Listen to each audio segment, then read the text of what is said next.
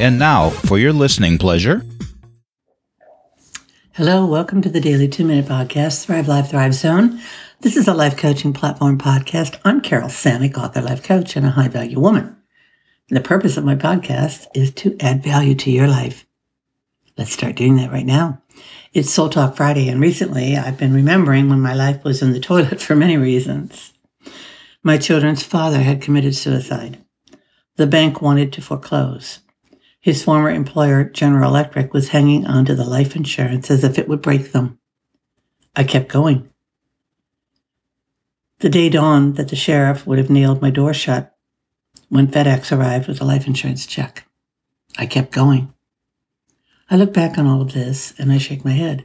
There were so many other instances in my life at that time when I had no choice to do two things: keep going or let my children down, and I wasn't going to do that. Recently, my soul reminded me I have kept going. The opposite of that isn't me. I sit here now thinking, wow, look at what happened. And I kept going. All these Fridays I've done Soul Talk, and it took me until today to realize my soul is my best friend.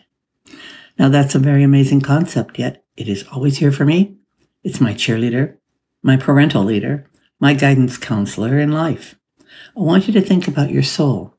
Really think about it and realize how many times your soul saved your butt or told you that you're amazing.